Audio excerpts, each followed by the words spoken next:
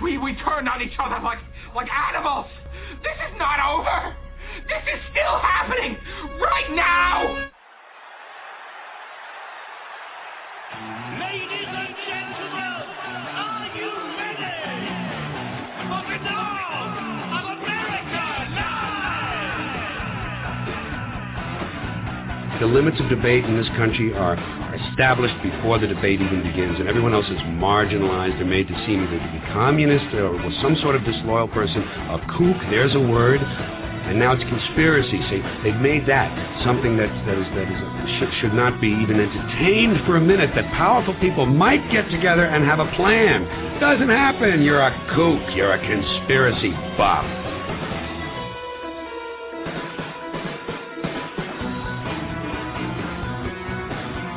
Tony, more than 30 people in Stephenville, Texas say they saw a UFO. You believe them? Tony Kornheiser, believe him. Who do you think was up there getting probed?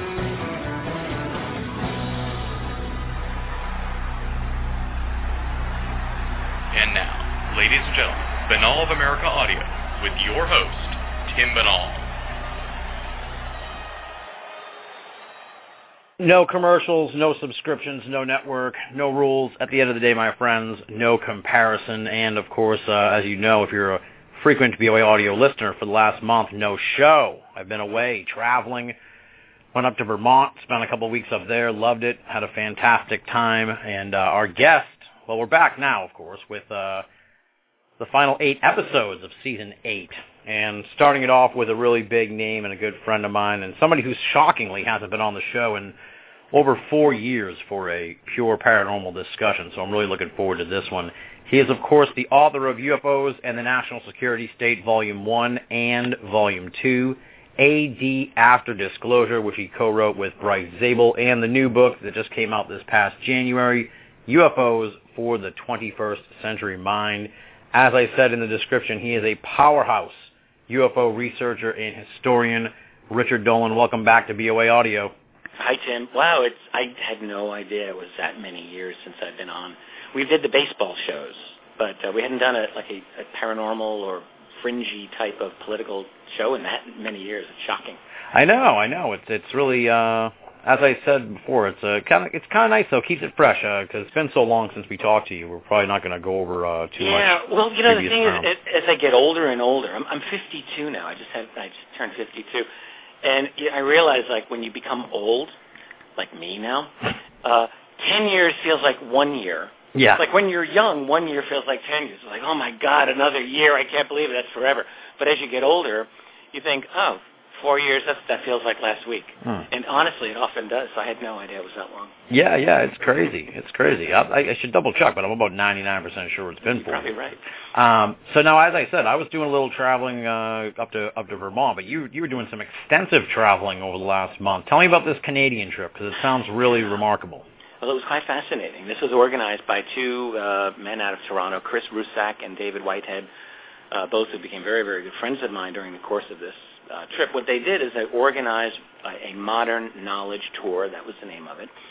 They based it around 2 primary speakers, myself and Michael Tellinger, who's South African and has done a lot of work on ancient archaeological sites down there, which are fascinating, and much more. So the 2 of us are basically the headliners, and then it was a 12-city tour from Halifax on the east coast to Vancouver out on the west coast, over 4,000 miles. And along the way, there were other guest speakers in various cities who accompanied us. And, some of them were very well-known people like Stanton Friedman and Linda Moulton Howe, Carrie Cassidy, and a number of other individuals who may not be quite as well-known in the alternative research field, but who are really excellent. Everything from GMOs to UFOs is how we were kind of putting it for a while. And it was a month-long trip in an RV, no less. So, that's the interesting part. So you were in the RV traveling across Canada. That's correct. Yeah. What was that like? Many nights. So on some of the nicer evenings, I was able to get a motel, but for a lot of the time, I'd sleep right in the RV. Sometimes while we were driving in the middle of the night, trying to make our next gig in 9 a.m. And there were many nights. Honestly, it was taxing. It was nearly 4 weeks. That part, this wasn't like nice hotel, comfy, Right. Nothing like that. It was demanding in that way. But on the other hand, it was fascinating. I met so many brilliant, wonderful, fascinating people. That's the great thing about the travel is meeting people who have so much to teach you, and I can never say too much about that. That's very important for me.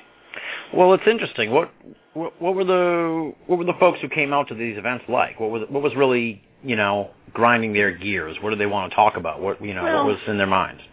I don't think that Canadians have fundamentally different concerns about the big picture than what most Americans do. To be perfectly honest with you, you've got a certain number of people who are fascinated by UFO phenomenon, as you have in the United States. You have a certain number of people who are very worked up over globalization, elite Illuminati, Bilderberg, however you want to put that, that whole nexus. There's a lot of people interested in that. You have a lot of environmental issues going on. GMO issues have become very, very big in Canada, as in the U.S. And I think, as we move forward through these years, we're seeing that individuals who are interested in one of these issues are often very likely to be interested in other comparable types of issues. Whether it's 9/11, a lot of 9/11 researchers in Canada. Really? And on, Weird. Quite a few who are very knowledgeable about this, and they come to the UFO lectures that I give. So I would say that overall that the quality of the people is very comparable to everything I would see in the U.S. or in Europe, for that matter. Interesting. Yeah, I'm surprised about the 9/11 part. Well, it's one thing. I've been dismayed, because I got into this right after 9/11. I've been dismayed by how it was really hot there for a while, but now it's really, I just never really got over the hump, if you will, It does seem that it's kind of just died. It just kind of died. And I don't really think it has. There's still very active 9/11 researchers out there. Oh, yeah. People who, obviously. But it's certainly dead in any kind of mainstream kind of, major media discussion. It's not there. But, of course, it was really never. It's never kind of been big, and you don't hear it on Fox News or CBS. Right, or whatever. But I agree. We're 13 years now into this nightmare of this post-9/11 world. That's, all but essentially come out as a kind of global police state, a U.S. police state, and that the justification for this, especially with the Edward Snowden revelations, have really put an exclamation point on this. That people have no privacy. They have no privacy. And what is the justification for it? Well, the justification implicitly is 9/11. Even if it's not stated openly. There are terrorists. They took down the Twin Towers. They did all of this. And even if that were true, even if it's like the grand conspiracy of Osama bin Laden and his ragtag guys from Al-Qaeda hiding out in his bungalow in Afghanistan, and they pull all this off. If you really want to believe that, all right, fine. Right. You want to go there. Even so, can anyone really believe that it's justifiable to create the global, the U.S. surveillance state that has been created now, with NSA not only reading emails of so-called targeted individuals, and who qualifies as targeted, but as we've just learned, 90% of the people who have been observed by NSA are not even targeted individuals. And what's more, we learned through more of Edward Snowden's revelations that a lot of this concerns really private stuff, like people taking naked selfies of themselves with their girlfriend or boyfriend, or sex chat on Skype, or who knows what else. NSA is monitoring this. They got all that stuff, folks. Well, I'll guarantee you there's NSA people there getting off on it, thinking, I got a great gig tonight. Let's see what this couple is up to again. Yeah. Guaranteed. Does anyone honestly doubt this? So this is what's become of the United States government. It is literally on par with the East German government of the 1980s and 70s, of the old Soviet state, in terms of surveillance. That is exactly what we have become. And what is the justification for it? 9/11. That is the justification. And that is, aside from being the fact that 9/11 is based on a fundamental lie, But even if one wants to accept it, what has happened since 9/11, none of that can be justified, even on the basis of the destruction of the World Trade Center and the attack on the Pentagon. This is totally disproportionate. It's obscene. Well, it's a frightening world we live in nowadays. It feels like things are getting a little out of control. It's frightening because we have a government police state. Yeah. That's making us frightened. I mean, when I see a cop, I grew up in a family of New York City cops. My dad was a police officer. He's a tough guy, and I have a tremendous amount of respect for those people. I went to police picnics. They used to let me play baseball with them when I was a kid. They're great guys. Today, I asked my father a year ago. He's in Florida now, and he's still around. And I said, "Hey, is it me, Dad, or are cops just more likely to be assholes today than they were in your day?" That's exactly what I said to him. He said, "No, I think you're right." And when I see a cop today, I don't feel safe. I feel paranoid. Right. Yeah. I don't feel safe when I see a police officer.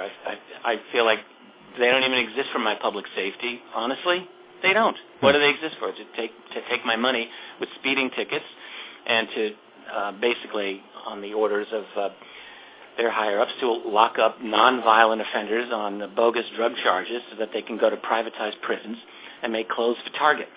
So it can say made in America. So we can compete with China. A lot of America's industrial labor is prison labor. Really? Privatized prisons. This is a huge scandal. This is an awful, awful thing. And this is our country.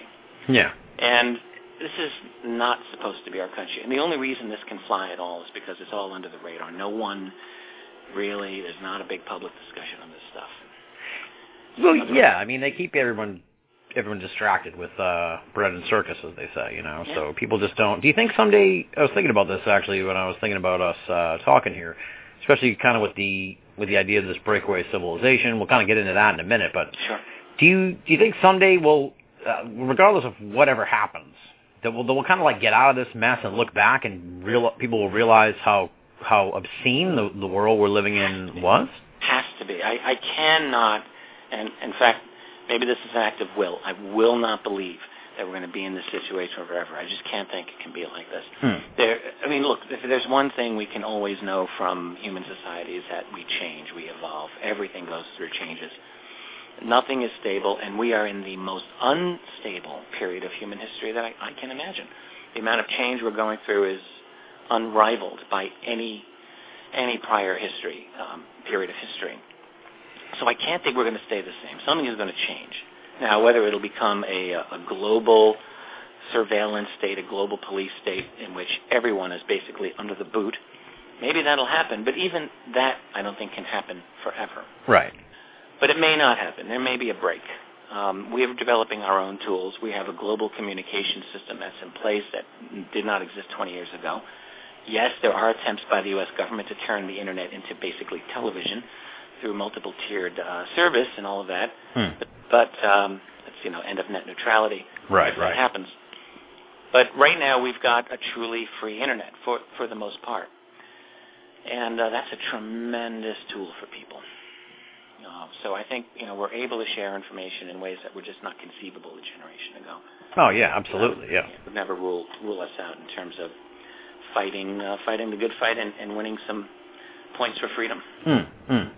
Well, I was reading, I read Animal Farm while I was on vacation. And oh, what a great book. Oh, it's fantastic. And there was a couple of essays in the beginning by scholars or what have you about the book and sort of the time it was written. And one of them made an interesting point that it was that Orwell and the other writers of the time, I think Huxley was one of them maybe that the guy mentioned, right. They envisioned a future that was obviously a lot like ours, but even more clamped down. And although the author kind of dismissed the idea that we're living in any kind of difficult world, I think that the article was written maybe in the 80s. Right. The point I guess I'm trying to make is what the author made is that the writers in question, I guess, didn't take into account the human fallibility of people that want to take over the world. I guess is the point.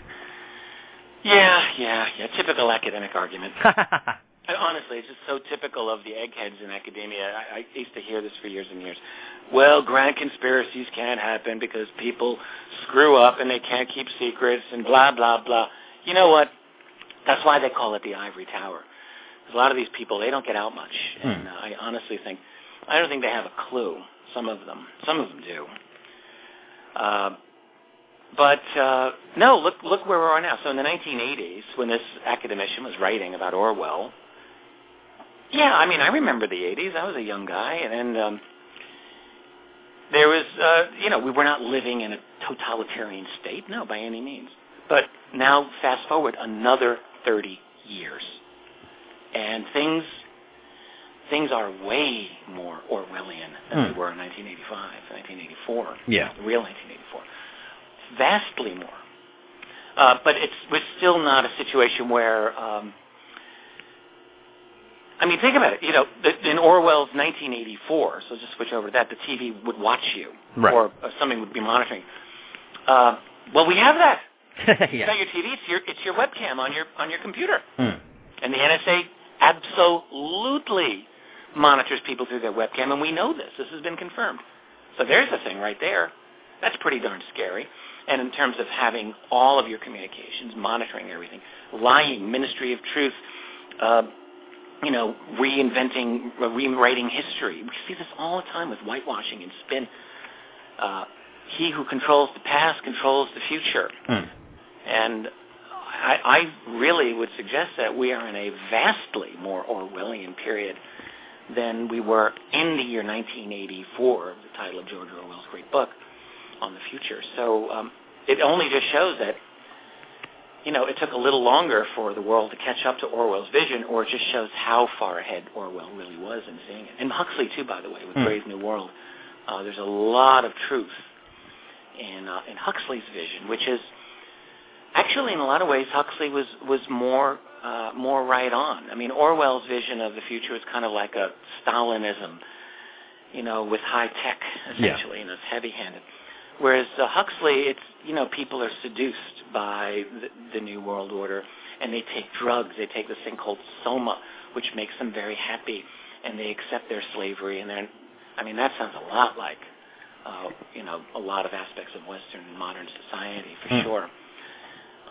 And also the fact that, if I'm recalling Huxley correctly, people were sort of artificially engineered biologically. There were different types of people who would be suitable for different types of tasks. And we are getting very close to that capability through manipulation of the human genome. Does one honestly think it's impossible in another 20, 30, 50, 100 years for there to be truly custom-designed human beings? A master race, a slave race. That sounds crazy, but it's the capabilities absolutely are going to be there. Yeah, it's spooky stuff. Now, I guess to speak up a little bit or move away from the fan. All right, let me turn off. I got the air conditioner on, so let's turn the thing off. There we go. All right. How's that? That's great. That's great, because someone mentioned it in the chat, and I can already envision the email. No, sorry about that. It's all right. It's all right. I'll put my quiet fan on, and we'll be okay. It's kind of hot here. It's getting hot here. In the Northeast, but it's a little rough, but it's the summertime. Hey, before you know, we'll be complaining about snow. Don't worry. Yes, indeed. So this breakaway civilization, it's you first kind of mentioned it in UFOs National Security State Volume 2. I remember really coming away from that book with that, such a profound idea. And, of course, you've expanded on it and really sort of dug into it over the last few years. Talk a little bit, sort of set people up with this idea here so we can get into it. Absolutely. What's been gratifying to me, is that I hear a lot of other people talking about it. I hear it on Alex Jones's show. Of all places, it would be nice if Alex would have me on his show so I could talk to him about it. I think he's afraid of having a UFO researcher on his show. I actually think so. But the idea of a breakaway civilization, think of the black budget world on steroids with ET technology tossed in there, essentially. Mm-hmm. So, for instance, we know for sure that within the NSA, for instance, the NSA, which for the first more than 10 years of its existence was absolutely, totally secret. No one knew of the existence of the NSA. In fact, its nickname for NSA was No Such Agency. That the NSA during that period of time actually had the best computers in the world. Oh, wow. By the early 1960s, I know this because I had a long chat with a civilian scientist who was with the NSA in the 1960s. And he said circa 1964-65, the NSA had computers with clock speeds of 650 megahertz. Now, today that's very slow. But that clock speed was not reached by the consumer market until the year 2000, so about 35 years later. NSA, you could say, was 35 years ahead of the rest of the world. And in 1965, I mean, there were no personal computers. So, and this was an agency that no one knew about. And that's pretty remarkable. So now, keep that in mind. And now think of UFO phenomenon. Think of not just UFOs, but think of crash retrievals. This is still, to this day, at times a controversial subject among some researchers, but I think the evidence for crash retrievals of exotic technology is overwhelming. And if you go on that basis, that military groups, U.S. military in particular, have recovered technology that did not originate from our civilization. Let's just assume that for a moment. Mm-hmm. I think it's true. Now you have to assume, okay, they are studying it. And they're not just going to be sitting on their hands looking at it. They're going to try to replicate it, obviously. How do you replicate it? Well, you go through what we call black budget channels. That is, you create private funding for it, funding that Congress doesn't know about, that the people don't know about. And it goes through private contractors, obviously, and who becomes the owner of this technology. There's a good question for you. Is it the Army? Is it the Air Force? Is it Lockheed? Is it General Electric, right? Well, increasingly it becomes privatized. This is the way the black budget world does work. So let's take it further. So in that world, you've got these brilliant scientists, and they're tasked with understanding this exotic piece of technology, and they don't even necessarily know where it came from. They're just told to study the electromagnetic properties of this, or a way to achieve what might be called fiber optics, and on and on and on. And so let's say they come up with some nifty ideas, and they create fiber optics, or they create high tensile fibers, or lasers, or what have you, or better integrated circuits, or who knows. Yeah. So that's a great thing, because that's a money maker, and everyone's happy, and they can, feed the war machine and so forth. But what if they come up with ideas that are even better than that? Ideas that are like energy breakthroughs, so something that's better than petroleum. Just think about it. Even a 10-year-old child looking at the movement of a flying saucer across the sky, silent, instant acceleration, zigzagging, whatever, they're going to know that's not being fueled by fossil fuels. Right. That's not petroleum. Whatever the energy source is, it's better than that. So clearly,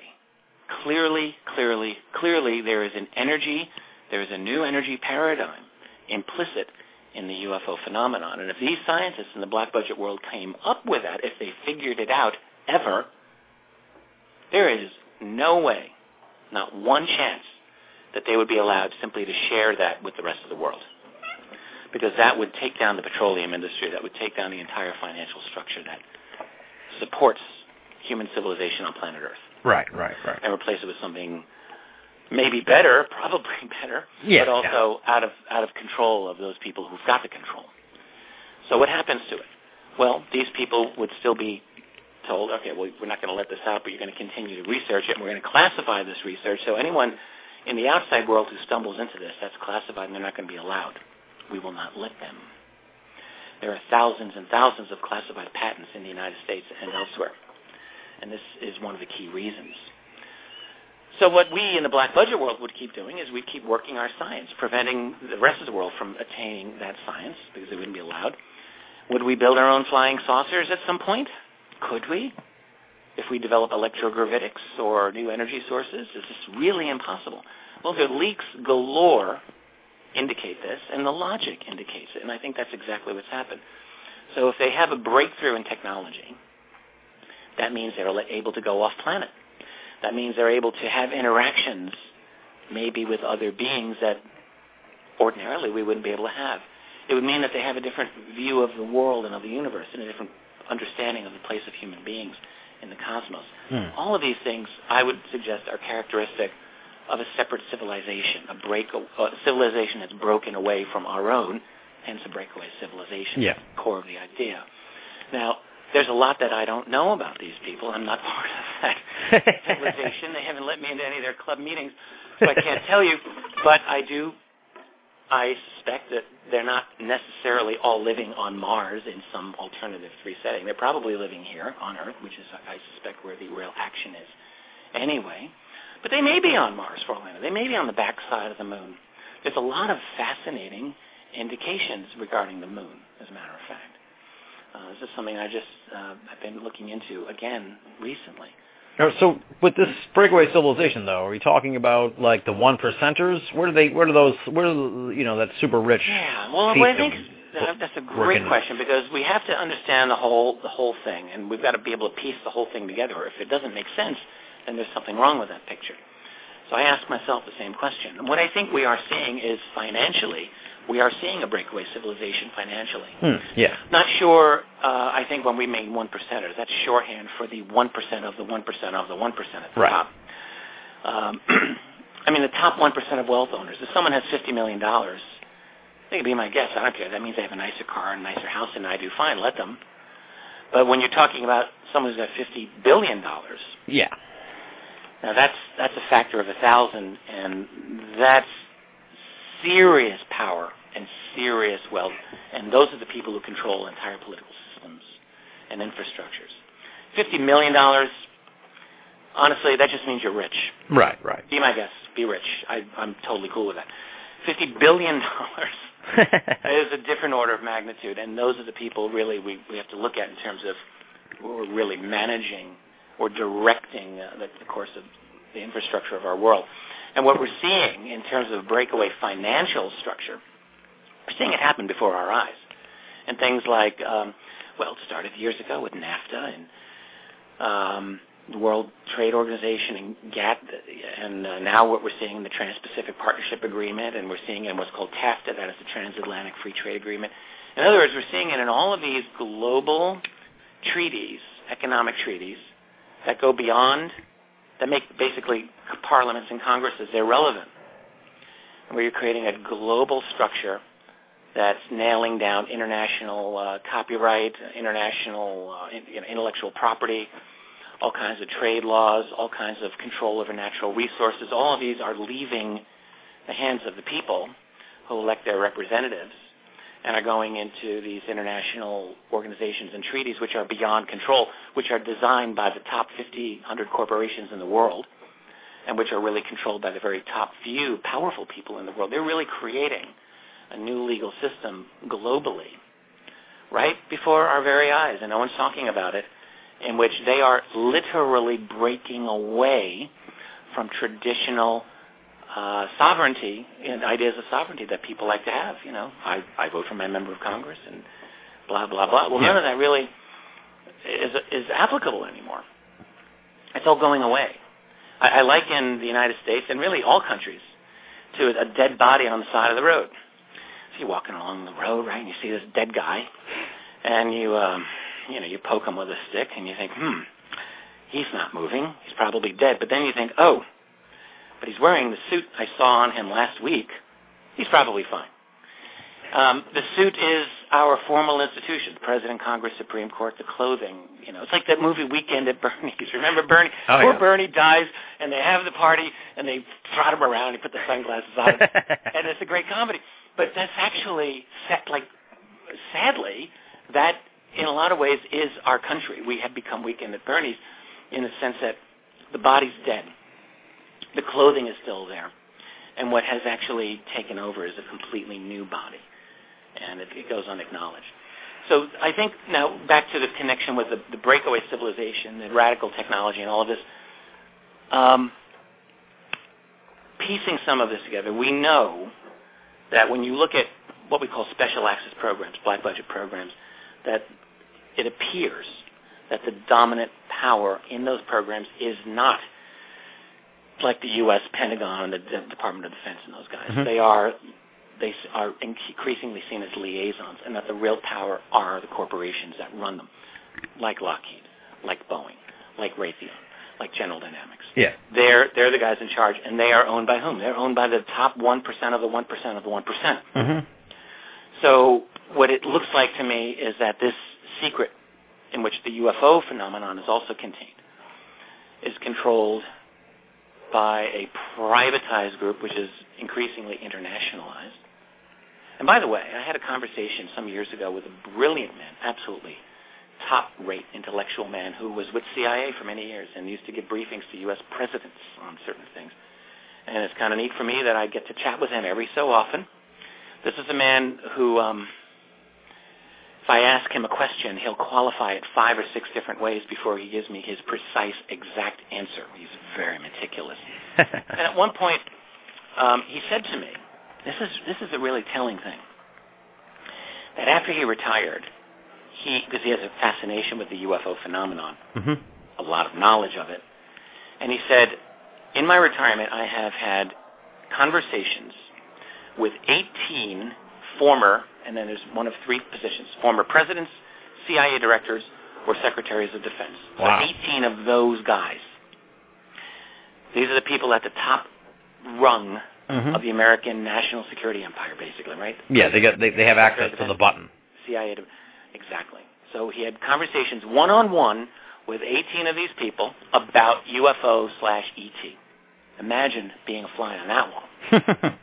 So he said the way that they discussed this with me fell into 3 basic categories.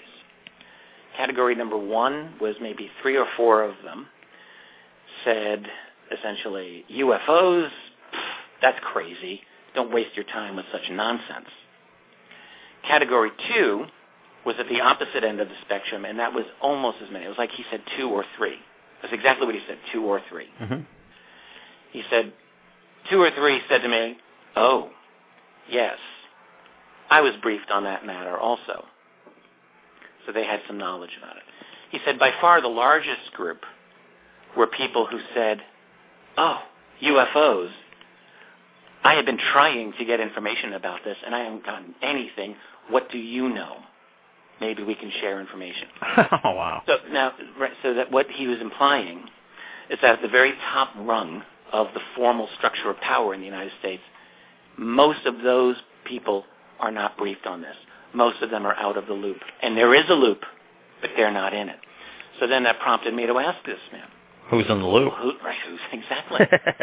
He said, well, that's the $64,000 question, isn't it? He said, look, I mean, I said, are we talking like the Bilderbergers? Are we talking private financial groups? He says, yes, that's what I assume. He wouldn't give me an exact answer. Yeah. He was very, very careful. I'm sure he knows a lot more than he was letting on to me. But what he strongly implied is that we're talking powerful interests behind the presidency. And, of course, anyone now who looks at the political system today, who's got half a brain in their head, they understand that the president is a figurehead. He's a puppet. Whether his name is Obama or Bush before him or Clinton before him or Bush before him or Reagan before him, these are people who are put in there. And they are literally, in some cases, actors, but they're pitchmen. That's what their job is. Yeah. So there's a power behind them, and that goes for the UFO phenomenon. So what we're talking about is the death. We're talking about the death of nation states, ultimately, in the form of the power that's behind the scenes. And that's very effective for them because, for those people who really are trying to guide the world in the direction they want it to go, their attitude is, nations are messy. Separate national laws are inconvenient. We need a global currency, in their opinion. We need, kind of a unified direction for humanity. This is exactly what they want. I'm not saying I want it. I don't want that. But that's what they want. Right. And so if they're going to go through that, they realize it's a very unpopular position. So, of course, they're going to go about it quietly. And slowly. And if they control the major media, which, of course, they do, they're not going to promote it through that. If they manage most of the political actors in most countries, which they do, they're not going to have those people talk about it. So or the academic community, which is all tied into it. It's all tied into it. Yeah. So it's left to outsiders like you and me and other researchers who are outside of that matrix, who are trying to get the attention of the rest of the world, saying, hey, look what's going on here. There's some serious developments going on, and we need to address them. Well, it's scary, too, because, I said the 1%ers, and it's like you saw those protests. That's where the whole thing really kind of came from, the 1%er name. It's like the scary part, too, is even the general public is now just unrest about this divide of power and money. And it's like I was saying earlier, it's like, well, if we get out of this mess, maybe we'll look back and realize how the people who lived in Germany during World War II didn't realize how crazy it was, kind of thing. So it's scary that there's this unrest. It's like even without some of these people are just angry that these people are so rich and the power divide. They don't have any care about UFOs or secret technology or anything like that. So this whole thing is feels like it's teetering. I agree with you. The thing about the UFOs, a lot of people don't appreciate just why the UFO phenomenon is so significant. And I never tire of telling this to people. This is important. You talk about the black budget. You talk about theft of money. The UFO phenomenon is significant in all of this. It's not trivial. Go back again to the beginnings of the black budget culture that has really taken over the United States. Go back to the 1940s. Go back to Roswell. All right, so if you're Harry Truman and all of this new information is presented to you that, my goodness, we've recovered alien technology, you can't just tell the world. You have to create a program that's going to study this. That's going to cost money, a lot of money, actually. And you can't just tell Congress. So you must create a black budget. You must, in other words, create secret spending. And, of course, spending eventually becomes illegal through narco-trafficking and financial fraud and banking fraud and all of that, which they do. But the UFO phenomenon is one of the key instigators of what has become this black budget empire. And not only that, people need to understand that because of the UFO phenomenon, our future is being held hostage. What do I mean by that? I am talking about technological breakthroughs that are clearly evident in any UFO report you care to read. There is some technology that is all around us, and this is possible for human beings to have, but we are prevented from having it because we have a black budget world that has classified this. We are not allowed to have it. So we are basically kept in this petroleum-dominated paradigm of financial control, which is all based on petroleum, which is one of the foundations for all of the wars that we have and all of the misery that we're feeling right now and all the toxicity and pollution and all the other awful things that are happening. I'm not saying that lifting the veil on the UFO secret is going to fix every problem we have. I certainly don't think that that's the case. I think human beings are problematic to begin with. But I do think that it would help us in many important ways. I think it would break a logjam of sorts, an intellectual logjam that we're at right now. That's what AD After Disclosure was really all about when I wrote that book with Bryce Sable. That was our adventure in exploring how the end of UFO secrecy really might liberate not just the human infrastructure but the human mind. Right. And the funny part is it has very little to do with aliens when you think about it. It's really about the humans and their intense desire to keep the control over all the other humans. I agree, although I try not to forget that there are these other beings that appear to be interacting with us here on Earth and interacting with maybe other life forms on Earth as well. They have an interest in Earth, and if I were an alien visiting Earth, I would have an interest in Earth. This is an incredible world. We've got an incredible abundance of variety of DNA and different types of life forms and resources. I mean, it's exciting. This is Earth. We've got great things going on here. And then there's humanity. And often we tend to dismiss ourselves and dismiss our importance. But I think human beings are fascinating, and we might really be the best soap opera in this part of the galaxy, for all I know. They may be looking at us thinking, these humans are about to jump into the new level of development technologically, where they were just playing with wooden carts and horses and things like that. Now they're actually about to have advanced nanotech and advanced AI. They may be a real hassle. They may be an issue in the next 100 years. Of course they're going to be looking at us. So, I don't rule out that there has been manipulation by them. If I were an alien looking at humanity, I might think I'd want to get my people inserted into their infrastructure to make sure that I manage it the way I want. Okay? That's an interesting idea. What's to stop? We have this idea, a lot of people have this idea anyway, that advanced aliens who can travel through the stars must be peaceful because they would have destroyed themselves by now. I hear this all the time. I'm not persuaded. There is nothing inherently illogical about the idea of interstellar economic hitmen. Guys who go exploiting, like, what was that, the Borg on the old Star Trek series, Yeah. Basically, cultures that are users. Why is that impossible? Why, if they have any kind of remnant of their biological heritage, then they might be predators, right? They might be, all life forms have to find a way to eat. They have an imperative. Right. They're concerned with preserving their own species, just like So humans are. I think it'd be rather foolish to just throw that idea out a priori, thinking, oh no, well they must be peaceful. And one hears this all too frequently. So anyway, my point is simply, I agree with you. I think the human controllers of the secret are probably our greatest immediate threat. And it may be that these other beings are generally peaceful. It may be.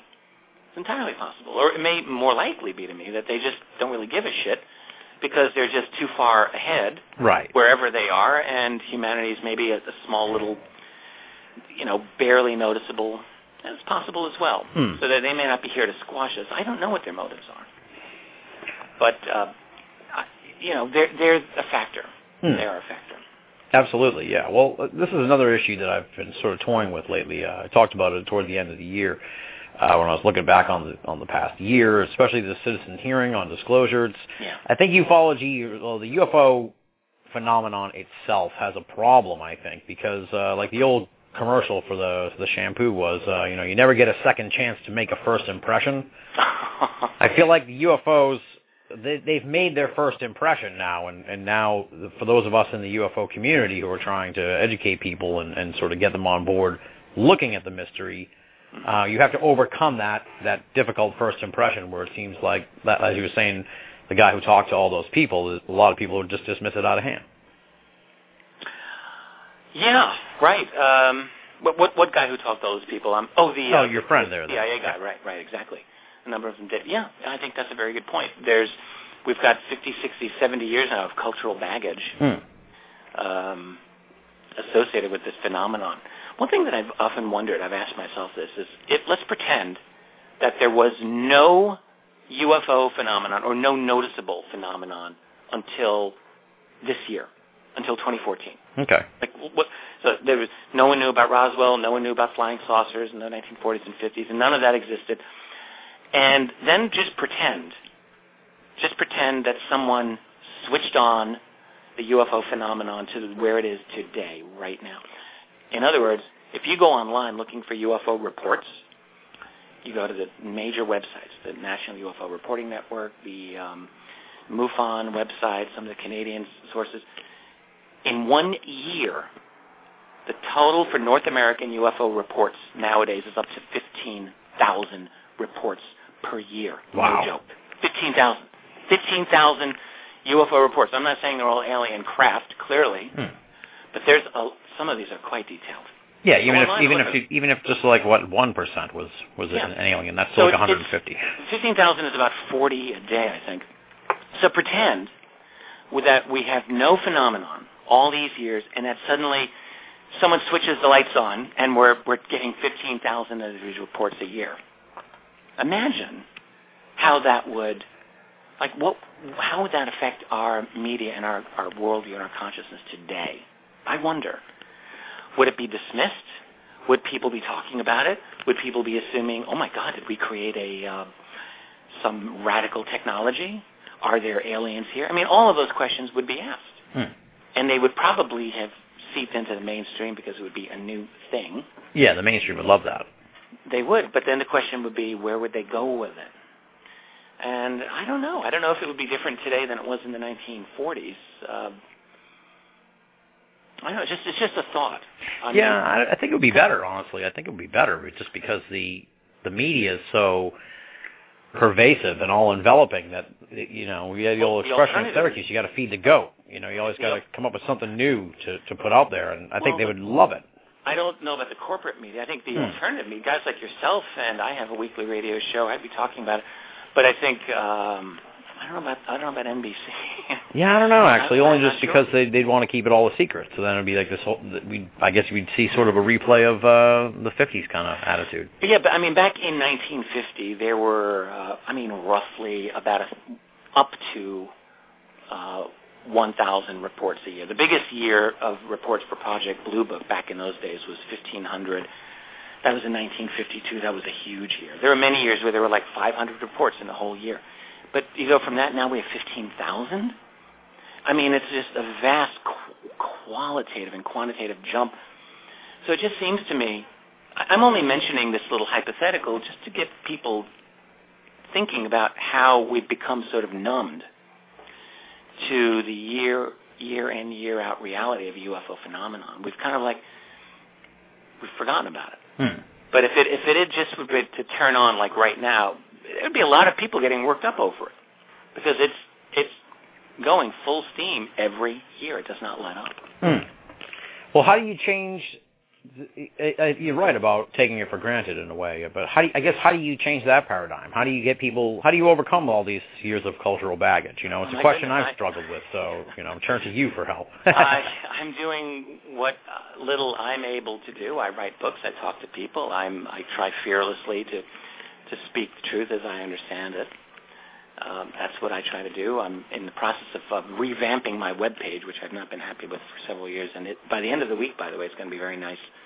So I'll do what I can do, but really what changes is that going to make in the larger culture? 14 years ago when I published my very first book, the first volume of UFOs and the National Security State, I didn't really think that I was naive enough to think that this book would break the secrecy, but I will admit, in the course of writing that book, I thought, maybe I'll get lucky. Maybe this will be the book that will crack the wall of secrecy and open it up, because I wanted to create a book that was very meticulously researched, that was unarguable against it, And I think I did a reasonable job at that. But, of course, that didn't make a dent in the least in the culture of secrecy in our mainstream. I mean, not at all. It didn't even register, I think. So what would it take? Well, the good news is that we're in an era now of things like WikiLeaks, and we're in an era where people can grab digital data. Whether legally or not is irrelevant, frankly. They can grab that digital data and they can toss it out to the world and say, look at this, look at all this illegality. Whether it's Bradley Manning or Chelsea Manning or Edward Snowden or researchers and journalists like Glenn Greenwald or many, many other people out there, whistleblowers, those people are out there. And they are grabbing information and they are putting it out there. This is a symptom of the new era in which we live. This is not an anomaly. This is the new reality, not going away. So where are we going to be in another 10 years, another 20 years with this? It's hard to predict. But I think that I would be surprised if we did not have an entire new slew of revelations that would maybe generate some real political change. Regarding UFOs? Yeah, regarding UFOs, for starters. Maybe even regarding 9/11. Maybe even something as seemingly mundane as the Kennedy assassination. That could be actually a quite revolutionary, radical thing if the truth on that were to come out in full. Yeah. Well, do you think the UFO secret's kept so secret that they don't actually have sort of the paper trail of sorts nowadays, or do you think it's out there? Great question. Yeah, go ahead. There's an old quote from a former director of the CIA, Richard Helms. He ran the agency back in the 60s and 70s. And Richard Helms once said, the first rule in keeping secrets is nothing on paper. And this is an old rule from the intelligence world, obviously. The paper trail, in many ways, has gone cold. In our nation, we were very lucky with the advent of the Freedom of Information Act, which is kind of gutted in a lot of ways these days for our purposes. But during the Jimmy Carter years, during the late 70s, thank you, President Carter, we had the vast majority of documents relating to UFOs that we have today came out during the Carter administration, if you can believe it. So that's great for Jimmy Carter, and that's really lousy for every subsequent president. Yeah. It's not that the spigot's been completely shut off, but it's been closed off a lot. And so what was once a nice little flow has become a trickle. So and now with everything being stored electronically, you're not getting a lot of these printed documents. It's very easy for electronic data to be kept out of the loop. And I spoke to a couple of like Washington insiders who know about classified documents, and one of them explained to me. He said, "Look, it's the easiest thing to keep a document impervious to a FOIA request, rather than declassify it or have it available for declassification. You simply keep it in circulation as a kind of working document, and you can do this with." I mean, in other words, what he was explaining to me is that there were a variety of loopholes. So if it's still in use, then it can't be, people can't get it. Yeah, or in some manner or some fashion. I have notes on this, and I'll have to review them, but essentially that is what he was saying to me. And then the other thing about freedom of information, it's very difficult because, first of all, the FOIA desks are usually way undermanned to begin with. So if you put in a request for the U.S. Navy for UFO data. All right, you can't just go to like the Secretary of the Navy and ask for every UFO document that they have. I mean, the Navy is just so big. Right. So you've got to be very, very, you have to go to a particular department, maybe in the Office of Naval Intelligence, and you ask for specific UFO data. But even within ONI, there's a myriad numbers of offices and databases, and the person who gets the request might put out a request to like 3 or 4 of the people around him or her, and they'll say, "Hey, do you have anything on this?" And they may get back to that person. They may not get back to that person. What I've come to learn is that this is a very haphazard system, and data gets squirreled away. There's not any like single, as far as I can tell, centralized engine that can generate data for Freedom of Information Act requests. So like when you're putting in other words, what I'm saying is FOIA is essentially dead in the water, and it's essentially useless for UFO research and for a lot of other types of research as well. I'm not saying don't do it, but it's just don't expect it to be a magic bullet. Yeah. Well, it seems like we maybe have wrung all the water out of that we can. I have no doubt. I have no doubt that there is some seriously intriguing documentation left to be uncovered. Oh, sure, yeah. But whether we're going to get it legally, I think, is very questionable. Now, illegally is another matter, and in other words, through data dumps, through theft of digital files. I have a feeling that's going to continue because I think that's going to be very difficult to stop. Right. So, and I'm actually much more interested in that, and I think that's the future. We're talking about piracy. We're talking about individuals illegally breaking into data repositories, and I'm not condoning it or criticizing it one way or the other. I'm just saying this is the fact of life in the 21st century. It's not going to stop. Yeah. Well, the Snowden stuff, I mean, that was like a game changer in a lot of ways. It was really remarkable, especially for those of us who have been looking at this for years and years and years. I mean, your book's UFOs in the National Security State. It's like it must have been some kind of nice justification or vindication. There's the word I was looking for. For you, yeah. In many ways, what Edward Snowden's data have revealed is actually not radically new from what many other people have been saying for years past. But what's fundamentally different, and this is important, is that this is actual NSA data that he's literally been able to get. So these are proven, genuine NSA documents that prove all of what these whistleblowers and claims have been saying for years. And that is quite important. Well, were you surprised at how we talk about how the media really probably doesn't want this getting out, the UFO secrets and stuff? Were you surprised that the story became so huge in the mainstream? Yeah, but look at what they did with it. I mean, this is very interesting. The whole mainstream coverage of Snowden has been so infantile.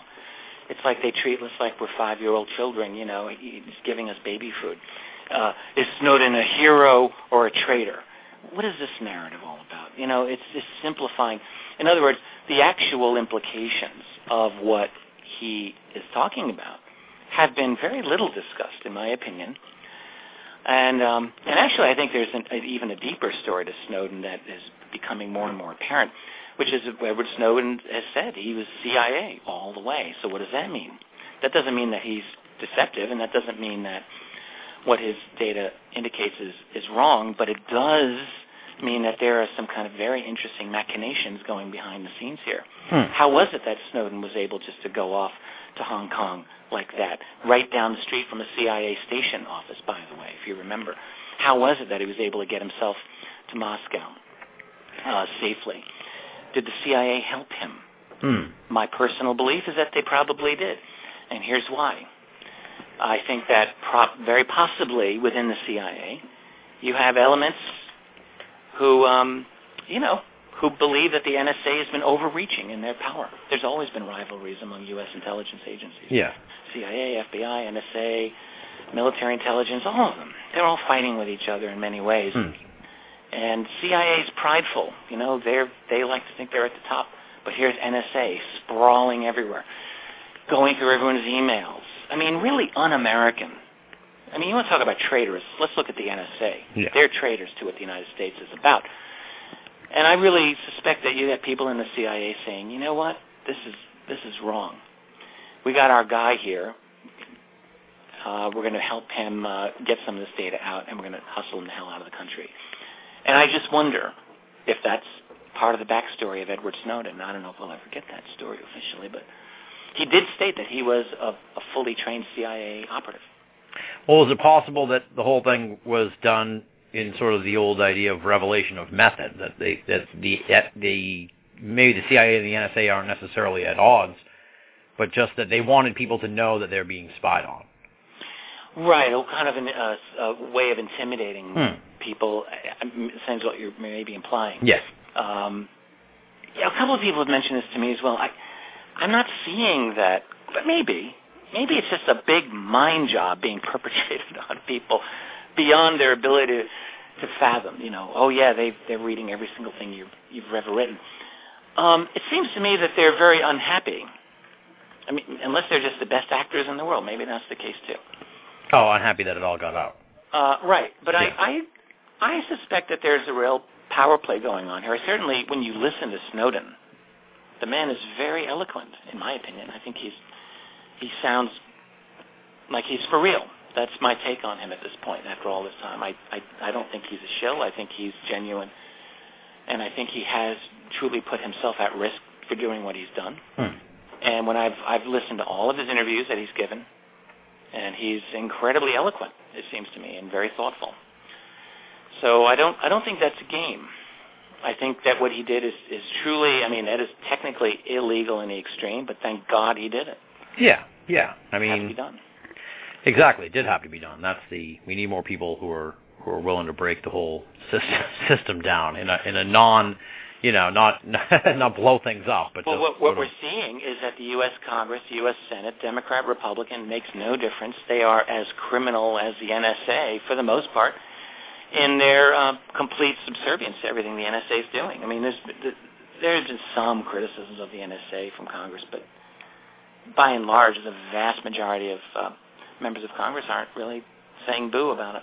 Right. Plus, you wonder, too, given how loosey-goosey people are in this sort of internet age, and if the NSA really has such tight surveillance on people, there's probably a lot of people that don't want to step out of line that could end up like Anthony Weiner or something, Well, absolutely. The whole point is to intimidate. It's all intimidation. If you know you're being surveilled, let's say there's a protest against the next World Bank meeting or the WTO protests that come up every so often, or the G13 or G20 protests. Now we know that if you go to any of those protests, that you will be photographed, you will be video recorded. There's no question about this. And at the NSA, one of the revelations that came out is that they have incredible facial recognition software. So they'll find you, and they'll know who the hell you are, and they're going to know that you were at that rally. And that fact alone, that will intimidate many people. A lot of people are they're going to be afraid. And then they're going to be afraid knowing that their emails are being read if they get out of line. I cannot tell you how many individuals that I have met in my area of research, UFO, and I'm not talking about seasoned researchers. I mean like new people getting into the field. Yeah. And they're like little lambs. The littlest thing is liable to get them afraid of being surveilled. I mean, people come up to me with this. I'm sure you've encountered this enough yourself. They have one little UFO story, I've heard thousands of them at this point. Another little UFO story is not going to get me excited for the most part. But to these people, like, it's all cloak and dagger. They have to speak with me in a quiet area. They can't let anyone know. Yeah, They're I know afraid exactly the what you NSA mean, yeah.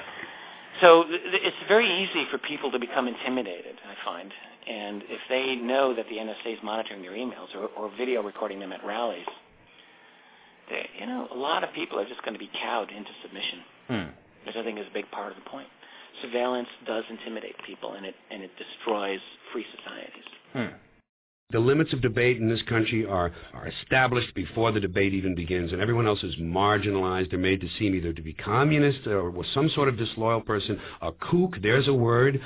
And now it's conspiracy. Say they've made that something that should not be even entertained for a minute. That powerful people might get together and have a plan. Doesn't happen. You're a kook. You're a conspiracy buff. Now, I saw you mentioned you have a show on KGRA. It's Monday nights, 9 to 11, right? Yeah. I just had a program last night. Yeah, I saw your little blurb here. One of the things on there just sort of piqued my interest. You said, people in the UFO field and the damaged goods syndrome. What does this mean? I just coined that phrase when I was describing it yesterday. I have not heard anyone in our field talk about this, and it's something that I've noticed for a number of years now. And in fact, I was sort of indirectly referring to it a moment ago. I mean, I have met many incredibly wonderful and brilliant people in my journeys in this field, into the weird that I've been researching for all these years. Some of the most amazing people I've ever known have been in my course of study of the UFO phenomenon. And when I do many conferences, I do many public appearances, I meet them. But I also meet a number of people who really are, and I'm trying to put this in a nice way because I have a lot of sympathy for them. But they're off, they're damaged, there's something wrong with them. And it's not always the followers, by the way. It's not simply the attendees. Sometimes it's the researchers themselves. They're good people, but you can see there's something wrong with a lot of them. And I wondered, what is it? What is it that's wrong? Well, sometimes it's just a simple thing like lacking basic social skills and social awareness. Perfect example. This is so typical. I was at a conference just a week ago in San Mateo, California, in the Bay Area. Mm-hmm. It was a great event. I enjoyed it. And I was outside, nice weather, chatting with 3 or 4 people, and this young man walked right up to me. He's probably 25 years old or so. And you could just tell he wasn't quite right. He just interrupted. We're having a very active general conversation. Right. Goes right in and asks me a particular question. And so, in other words, there's this. You see this tendency a lot. Yeah. There's this kind of. I don't want to call it narcissism because when someone's narcissistic, they really believe that they're greater than everyone else and they're in love with themselves. But there's a certain ego. There's tunnel vision. They're at the center of the universe, and no one else's situation really matters. Yeah. So it's kind of like a narcissism. So he comes in, he interrupts, and then asks this very kind of brilliant, kind of crazy, kind of ill-worded question. And the question had to do with, basically, do human beings have their own torsion fields? And is this related to why aliens may be interested in us? Or does this have to do with interdimensionality? I mean, the question wasn't really formulated in anything remotely coherent way. Yeah. Torsion fields are interesting, by the way. That has to do with the spinning nature of the universe itself. Everything spins in the universe, from solar systems to galaxies and planets. And that creates a kind of field of energy, and I'm no expert in torsion field, but it's very interesting. And this kid was asking about, do we have torsion fields? And I thought, I never really thought about that. That's interesting. But he went on and on and on and on and on. It was obvious to me that this young man doesn't get out much. Yeah. And he's very intelligent, but that's symptomatic. Yeah. And then there's a woman at the same conference. Comes to my table. She's talking. And she's a very nice older lady. And she's chatting. And then she leans over and she says, well, now I don't know for sure, but I have very good reason to believe, and I'm going to try to find this out, and I think I'm going to be able to prove it, that I am Mary Magdalene. That's exactly what she said. And, of course, you get that at these conferences. And I know you've encountered this absolutely. as well. Yeah. So the question is, like, what is happening? What is it about? It's not just the UFO field. It's anything having to do with the New Age. It's anything having to do with the conspiracy field. In other words, it's anything that has to do with what we would call alternative research, I think, draws a certain number of these types of personalities in. And I'm calling it the damaged goods syndrome, because these people are damaged goods. There's something that's happened to them. And my feeling on this, it's not maybe a small percentage of them are damaged goods because they've had genuinely disturbing experiences that they don't know how to process, and they have PTSD. I've talked to a few people recently, and I think that was the case with them. They've had what seemed to be abduction experiences that were not fun, and I think it messed them up. So that's part of it. But I think a greater part of it has to do with, let's call it the red pill effect. Remember in The Matrix, Neo has the choice. He can take the blue pill or the red pill. And the red pill takes you down the rabbit hole of truth, the crazy truth, right? That many people are honestly not always prepared for. Yeah, that's what I was just thinking what you're saying. That these are people who get overwhelmed by this reality that we kind of have one foot in each reality. You and I do, trying to navigate between the mainstream reality and the one that we researched here. Precisely. And if you have certain insecurity issues going in, if you have certain psychological issues going in, when you take that red pill, that can make it even worse. It really could. So what I really feel is that it's very important for people who are in this alternative reality that we are working, which is the true reality, we feel.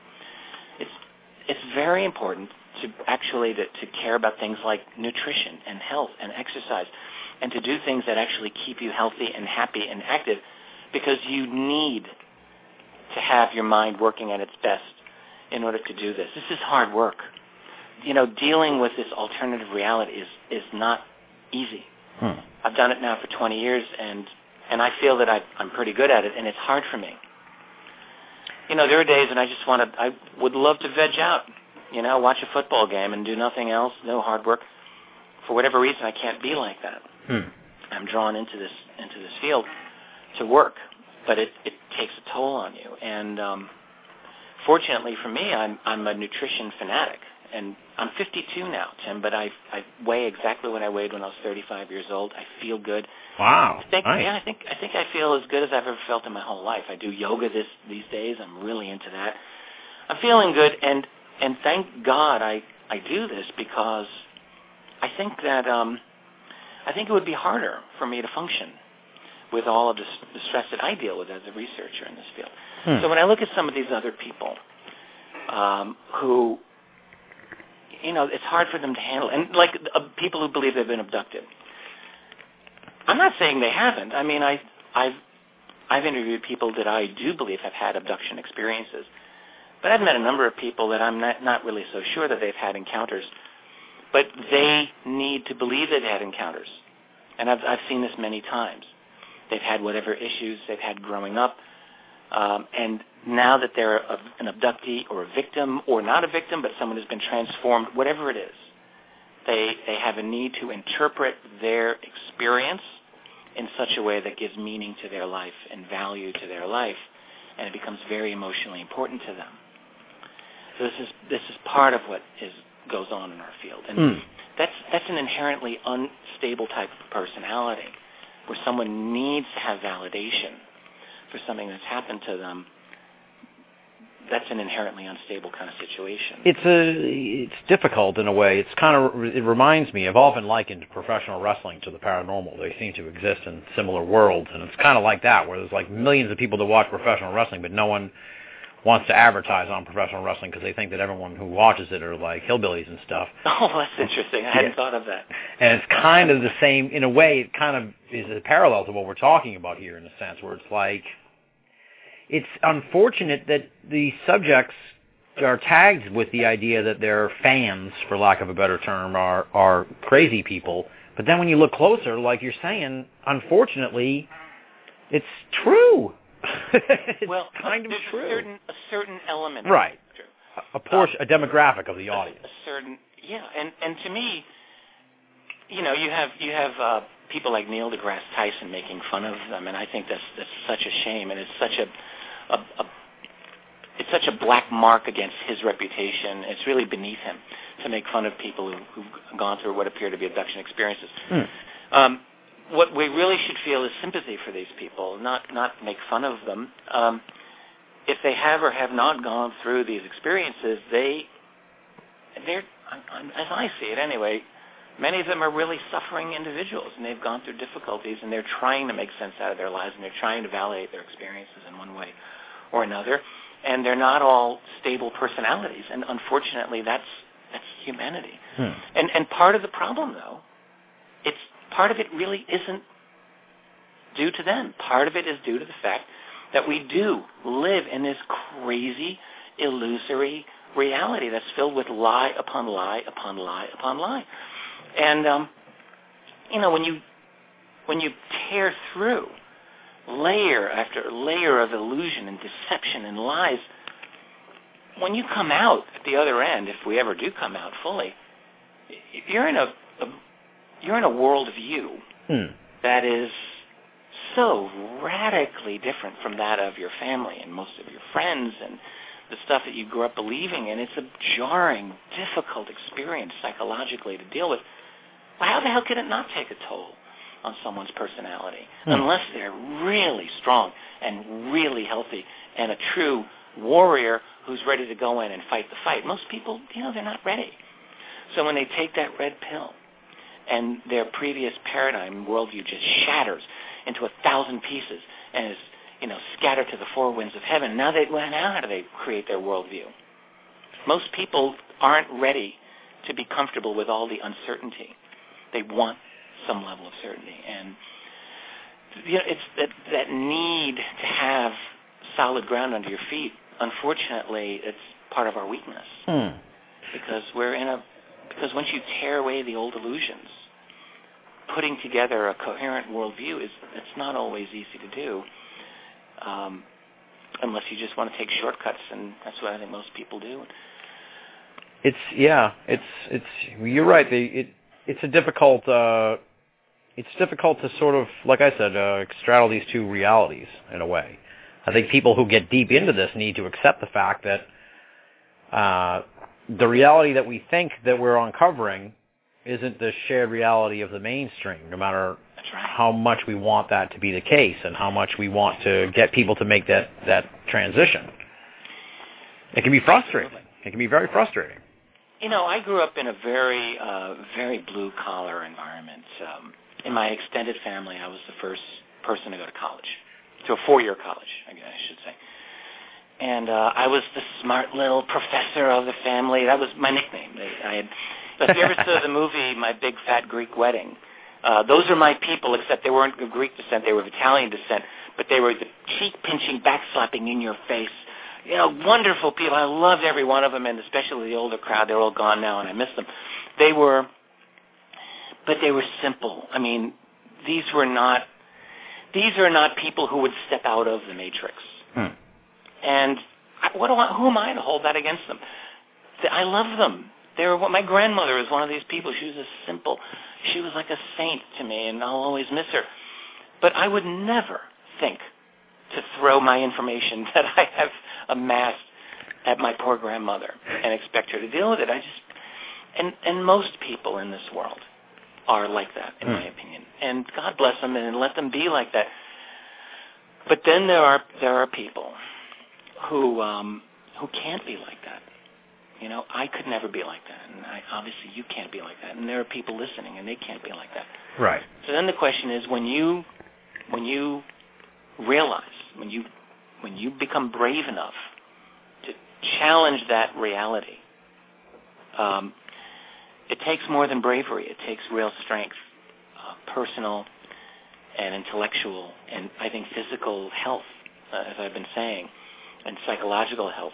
Yeah. Because going into this new reality, it's a real challenge, and it can take a toll on someone. And this is what I'm talking about with the damaged goods syndrome, that there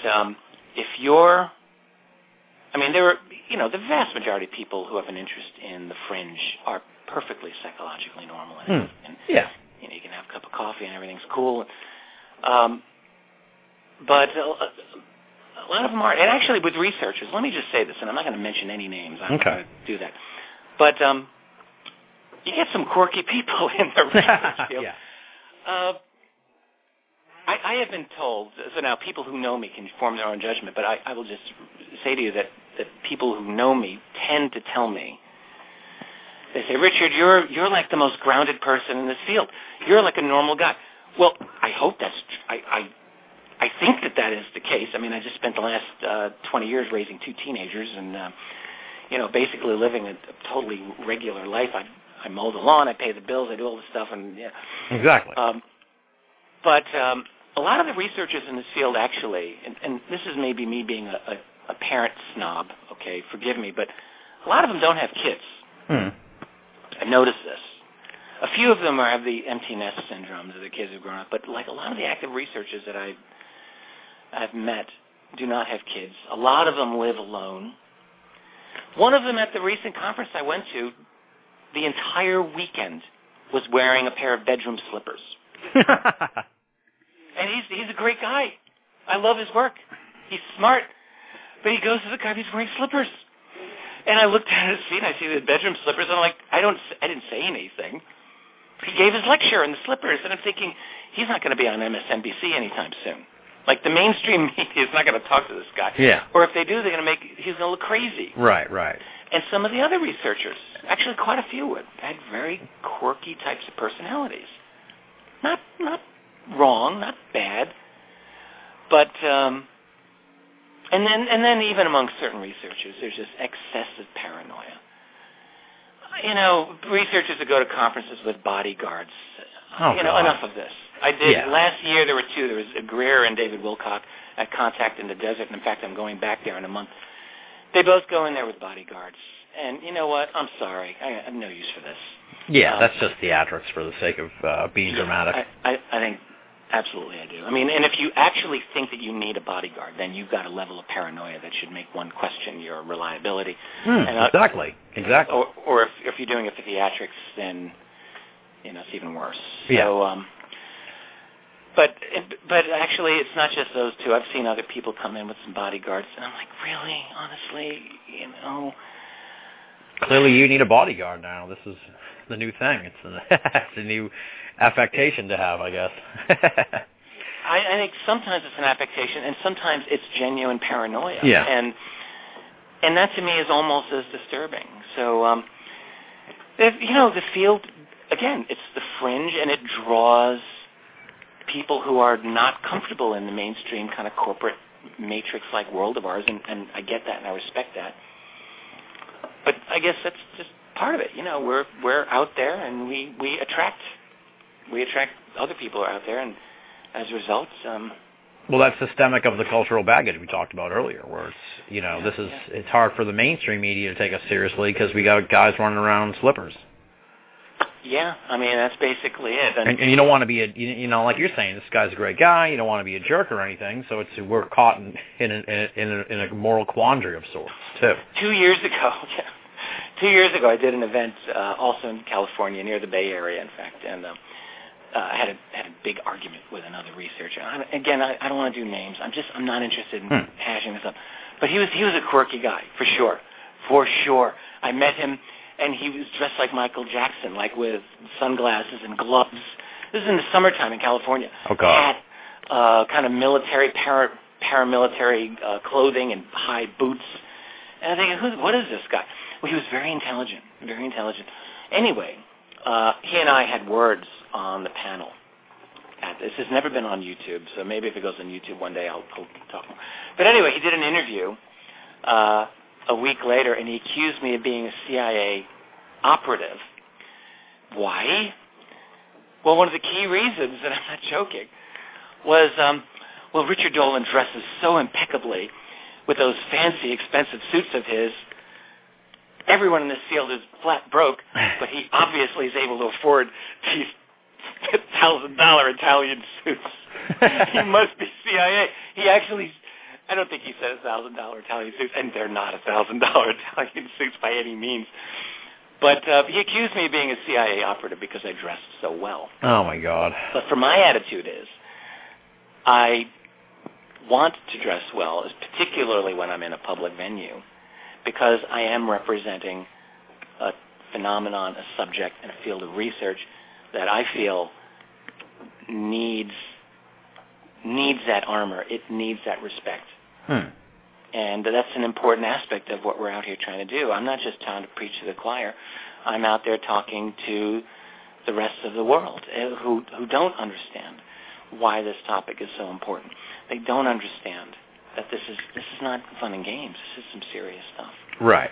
It needs to be handled in that way. And unfortunately, there's not enough researchers who, I think, recognize that it's important to dress the part. Some of them do, but a lot of them don't.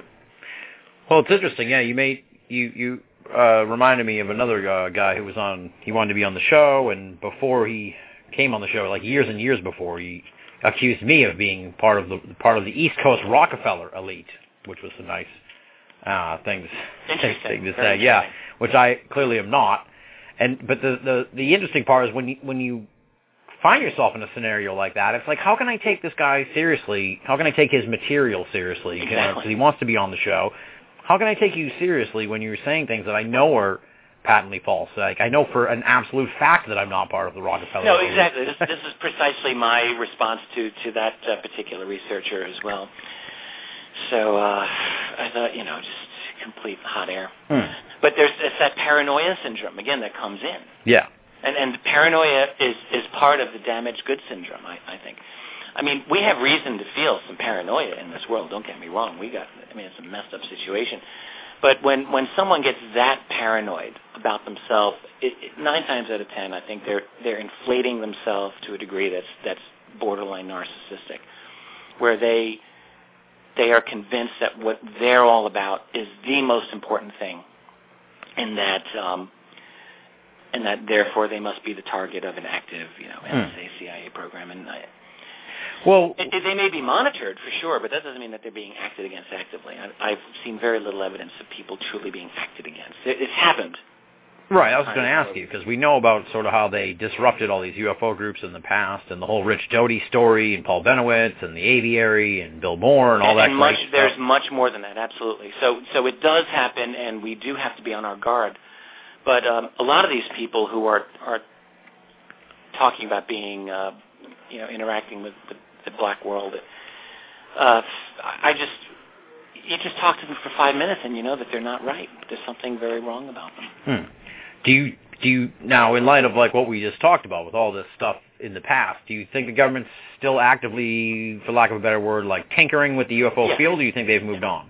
No, I think they'll always tinker with it. I think, in fact, that this subject requires them not simply to try to monitor and guide this field to whatever extent possible, but I've come to feel that the UFO reality is one of the reasons that's prompting them to have what I would call a global totalitarianism. That actually, in order to contain this, there's a lot of reasons why there are people who want a global totalitarian state, but the UFO subject is one of those reasons. So, yes, I think that it's always going to be of interest. And I do suspect, the conference I went to last week, which had to do with the Secret Space and Breakaway Civilization Conference, that was the name of it, that probably did draw people from the intelligence community just to see what some of us were talking about these days. Yeah. Maybe just keeping tabs. If they're trying to steer the discussion, I've occasionally wondered this. Sure, has anyone in our field is covertly working with Intel? I can just say I'm not confident about any one person enough that I would say I'm pretty sure that they're working for Intel. There's a few people that I have wondered about. I would not mention any of these people by name because I'm not that confident. Yeah. And unless I had proof, it wouldn't make much sense for me to do it. So No, I know what you mean. Yeah, There's people that I've thought that kind of thing too about in the past. Sure. The subject is important enough, even if you don't believe in aliens. I think the evidence for genuine UFOs. This is, are we even having this discussion anymore? There are thousands upon thousands of sightings of black triangles. Someone's flying these triangles. They're obviously engaging in principles of propulsion that are vastly beyond anything our aviation industry is talking about. And if that being the case, this is obviously a secret program, and the people running it want to keep it secret. So clearly they're going to be interested in people like ourselves who are talking about it. And for the most part, I don't think they really care because they realize, Richard Dolan can say whatever the hell he wants, and there'll be a few thousand people listening to him, but there'll be many millions more who are not listening and who are just being spoon-fed the latest, daily dosage of BS through the propaganda system. And so people like me and you can talk. Yeah. But it's not really going to make any changes. Right. So for the most part, I think they just ignore us. And I think it's only necessary to take more active measures, at certain times perhaps. But I think generally speaking, they can just ignore us. And if they control the main organs of power and the main media, I don't think they really care what we say. Yeah, you're right, because we're on right now at like 3:30 in the afternoon. Judge Judy, I think, is probably on against us, and definitely is crushing us right now in viewers or listeners. So Judge Judy, yeah, it's like the perfect metaphor because a couple of months ago I was on a flight on an airplane, and I was next to a younger guy who's probably mid-30s, and on his phone, this dude was watching Judge Judy. I wanted to shake him. I just wanted to grab him by the shoulders and say, dude, do you realize what this is doing to you? You're participating in a mind job more than you have any idea. I think people are just blissfully, it's a combination of they have too much stress of trying to get by in this world, and then they don't want to think about it. No, exactly. This is like, the people I grew up with, like I was saying earlier, and they were wonderful people, and this guy was probably a good guy. But most people, they're not always naturally curious. First of all, I think some of us are wired a little differently. I really do. Not every kid is equally curious about the world. Some are just fanatically curious, and they have to know things, right? So that's part of it. And then how we enter society matters. In other words, most people, when they get out of high school or get out of college, they get a job. And they end up working for a company, and the company wants your time, it wants your body, it wants your mind, it wants your soul. You have to be a team player, and you do that enough years, and you end up being a team player. And it's very hard. It's very hard to kind of get out of that. You come home, you're tired, you want a beer, you want to hang out with your family, watch a little TV. Who's going to have energy? Who's going to have the education? Who's going to have the wherewithal to fight the system, to fight the machine, get behind the matrix? Very few people. Yeah. And so it's a lot easier, of course. Simply to play along, find your little pleasures where you can, right? That's what people do. Do you to go down a different path? I guess same sort of idea, but we've seen. I think we met originally at the X conference like 10 years ago, and that the whole exopolitics thing is grown and morphed and evolved. And last year they had the big citizen hearing. I mean, you're on the front lines of this much more than I am nowadays. I kind of am still dabbling in all the fringe arts, let's say. But what do you think the activism aspect of ufology is working? Is it making a difference, or do you think we're spinning our wheels on this? I think the biggest. I love this question, by the way. Activism, I think, is not harmful to moving this issue forward, but I do not believe that it's really the way that it's going to break the secret. I think what's happening, much more significant is massive cultural change. Think about the gay rights movement. Go back a little over 100 years and think about a guy like Oscar Wilde, who spent his last years like rotting away in a prison because he was, my God forbid, he was homosexual, and in 19th century Victorian England, that was an abomination. So that was the attitude then. And so then you go through the entire 20th century, and you look at the gay rights movement itself. How did we go from there to where we are today, where the U.S. is basically legalizing gay marriage pretty much everywhere now, and where attitudes about homosexuality are totally different, obviously, than they were back then, for the most part. Well, it wasn't by gay rights activists trying to take on Congress and attack the evangelical churches and things like that. I mean, there was always some hostility there, but that's not how they made the change.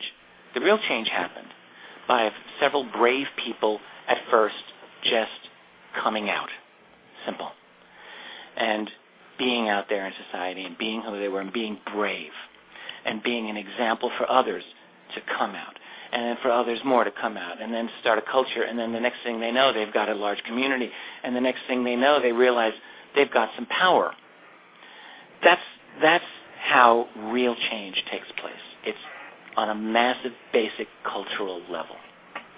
And I think with the UFO phenomenon, here's what I noticed. When I started in this business about 20 years ago, I started out just having no idea. I knew none of the culture. What I knew is that, God forbid I tell anyone I was researching UFOs. My first year of that, it was back in 1994, it was 20 years ago. I didn't even tell my wife for the whole first year that I was researching this. That's how, and God forbid I tell anyone in the academic world that I was involved in. That was like walking in with, pornography into the university with UFO, but same thing. But what I realized is that when I would start talking to people about my research, that a large number of them were actually quite interested, like to my surprise. Large majority. And I realized that they were interested because, I got to a point where I kind of knew what I was talking about. I was somewhat articulate about it, and they were like, oh, that's interesting. And then I realized that there is a tremendous latent hunger for knowledge about this topic that's not being tapped. There's a tremendous potentiality for interest in this topic, but it has to be presented in the right way. And so I think that what I've seen in the last 2 decades is I have seen real cultural change. It's not complete. We're not anywhere near where the gay rights movement is in the UFO kind of reality and culture, but I have seen real progress in the last 20 years. And I think that with the citizen hearing, incidentally, I think that the real legacy of that is not going to be political. It's going to be cultural. You're going to have millions of young people going on to YouTube, and they're going to see that. And what they're going to see are well-dressed, articulate people, for the most part, speaking to what look like congressmen. They're retired members of Congress, but this is like a real hearing. And they're going to see a series of very articulate 10-minute presentations on a subject that overall I think was well treated during that week of hearings. Overall, I think it was done very well. That's the legacy. So from now on, for the end of time, until there's no more YouTube, there will be people who are going to see that. It's going to have a tremendous ripple effect, a tremendous cultural effect. And that's just one aspect. This is just this citizen hearing. There's going to be a lot of... This is what's happening in our culture. We're seeing a massive cultural shift. And sometimes it's easy for us to overlook it because, we're looking at change day after day, and today is kind of like yesterday, and tomorrow is going to feel kind of like today. But when you step back 5 years, 10 years, 20 years, you can see tremendous change happening. Another 10 or 20 years, I can't even imagine where we're going to be culturally. But I think that there will be increasingly more significant inroads made into the general culture toward acceptance of the UFO reality. I think so. Yeah. Well, I've argued that it's a generational thing too, and I agree. The next generation that comes along it'll keep getting better in a sense. Well, yeah, that's right. People don't change as much as generations do. There's only so much that you and I, in the course of our lives, are going to continue metamorphosizing ourselves into something new. I mean, we can, but the real change is in new generations who grew up with different assumptions, they're wired differently because they have different formative experiences, different ideologies. So that's where real change is. That's why human beings should never seek for immortality. That's like the worst thing. You got these people who want to live forever. Oh God, yeah. Put your brain into a computer, that kind of thing. Well, we need our new generations. We need new thinking, fresh thinking all the time. Absolutely. Well, speaking of fresh thinking, let me see what this guy's name was. He sent me a question here. I'll give him credit for it because I thought it was interesting. I don't know if it's Bill Burt sent me this question. I don't know if you're familiar with the work of David Paulides, who's done these Missing 411 books. You heard about this at all? No. Missing what books? They're called Missing 411. It's about mysterious disappearances in state parks. No, it sounds quite interesting. You should check it out, yeah. He wanted to know if you had any thoughts on it, but there you go. There's my answer. Yeah. It's very interesting. I don't know. I don't think I know much. Well, one hears, of course, that there are thousands of people every year who just disappear. Yeah. And there are all kinds of theories about what happens to these people, but I don't know about this man's research. And well, check it out. I would be stuff. interested in that, Yeah, well, aside from... I see what you're saying on the generational, on the raising the public awareness and that kind of thing. I think I'd like to see. I feel like we just need sort of to get over this hump where where it's okay to ask questions about the UFO phenomenon. I'm not sure how we can get people to feel that way, but I've sort of advocated for more, just better public relations in a sense. Well, what we need, honestly, if the model of the gay rights movement really is applicable, what we need are brave people. We need a few brave, articulate people. I'm in my way. I'm trying to be one of them, who's willing and able to go out there and put themselves out there and to be a spokesperson for this reality so that other people can also feel brave, whether they're talking to their family or friends, and not even necessarily trying to evangelize anyone or be a to convert them, but simply to say, yes, this is actually something that I think is real. This is why I think it's real. I don't know all of the answers, but there's actually a surprisingly large amount of evidence that supports something going on. And I think if more and more people are simply personally brave on that level, there's two types of bravery that are important for this, by the way. So there's that type of bravery, which is, in other words, standing up to social ridicule or the possible ridicule, right? Yeah. And that does take bravery. The other bravery, though, is I would call intellectual bravery. In other words, being willing to challenge your own worldview. That's hard. That's hard to do. Most people, you get to a certain age in life, 30s or so, and they think, oh, I've got it all figured out. And that's their life. And they're not really willing to challenge their fundamental worldviews anymore. Yeah. It's like why the advertisers want the people that are 18, because they'll buy anything, they'll try anything. Once you're a certain age, you're stuck with one. You only drink Pepsi. That's it. You're not going to try Coke after that. That's a very good point. That's exactly it. So people get to a certain age, and actually this is all biologically studied. Neurologically speaking, our brains really don't become truly formed in an adult sense until we're in our late 20s, 27, 28, when neurologically speaking, the jello hardens into something that's a little more firm, Before then, your neural pathways are still kind of forming. You're not fully what you will then become for the rest of your life. By the time you're 27, 28, neurologically speaking, you do. So I think it all does fit. You get to a certain age. It's not that you can't have new ideas after that. Of course you can. I was 32 when I encountered the UFO phenomenon. But I was still young enough because I hadn't been sucked into the world of academia.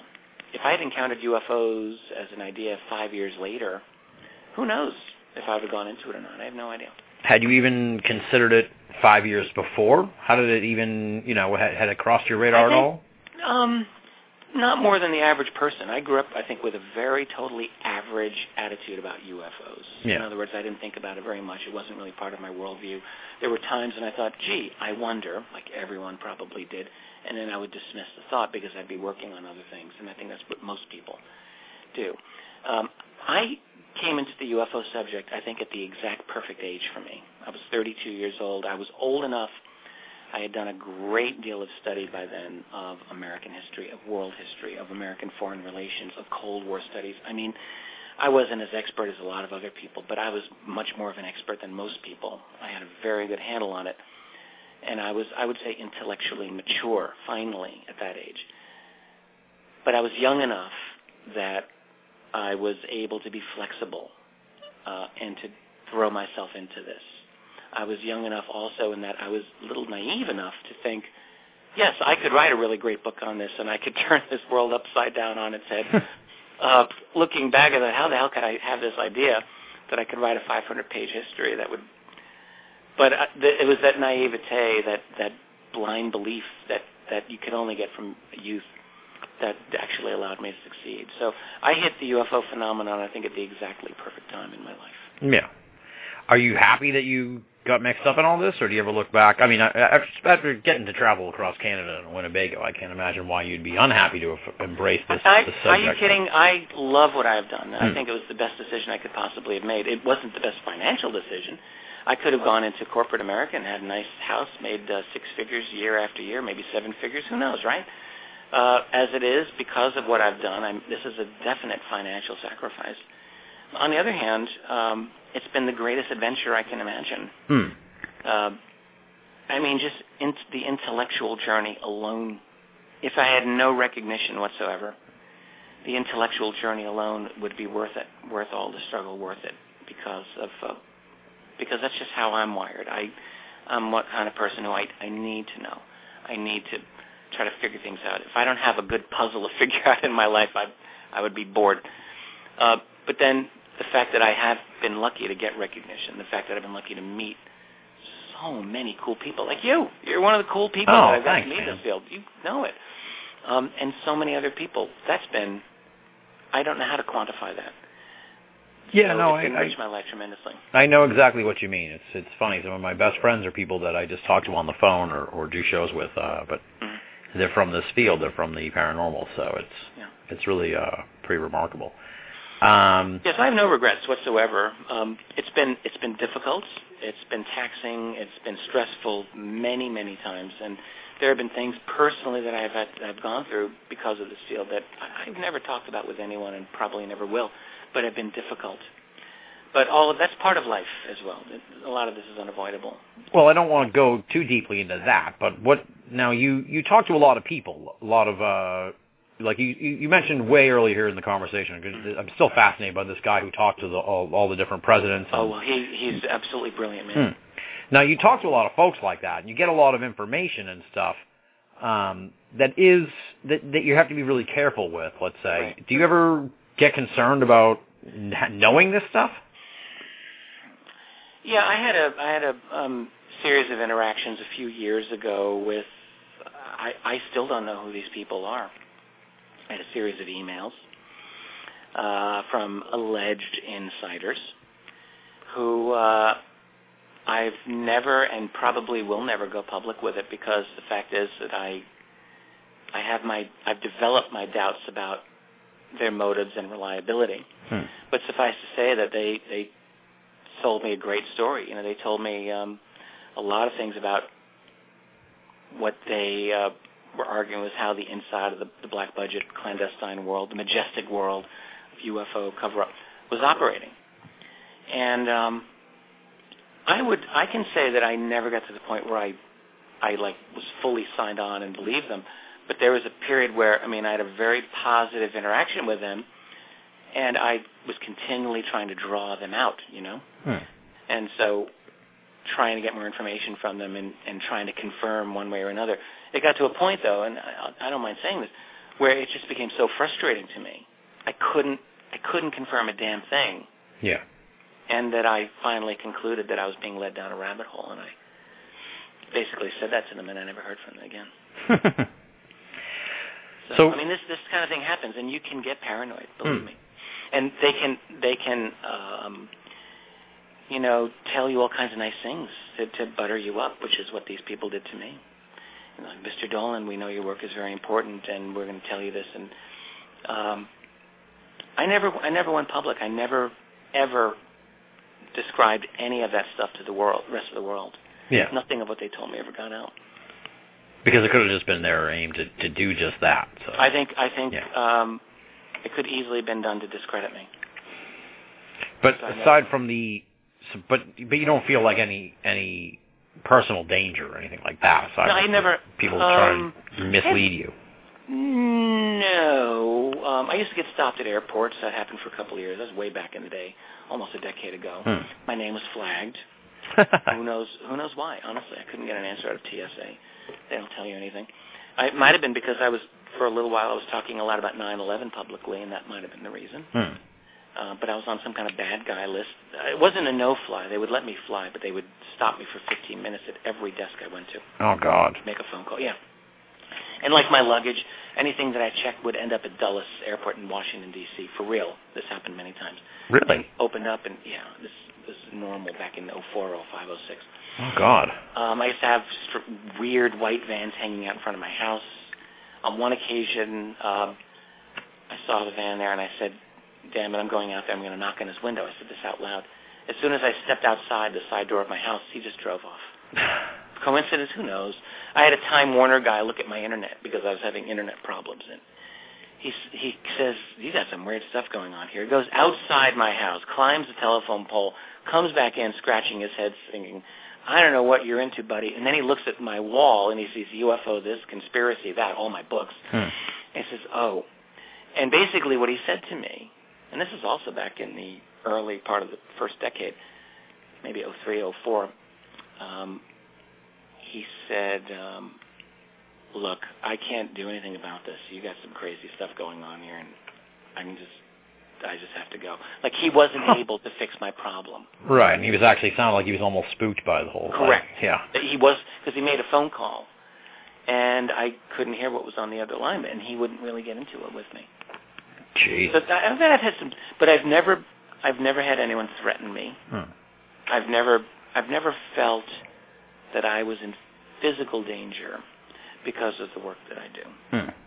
I've always had, and in particular when these individuals were emailing with me, it was very clear to me that I was being monitored in one way or another because they sure knew a lot about me.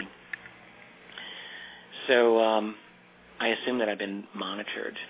And my attitude about it is, what am I going to do? I'm going to crawl under a rock and just hide for the rest of my life? That's silly. I can't do that. So I don't even care.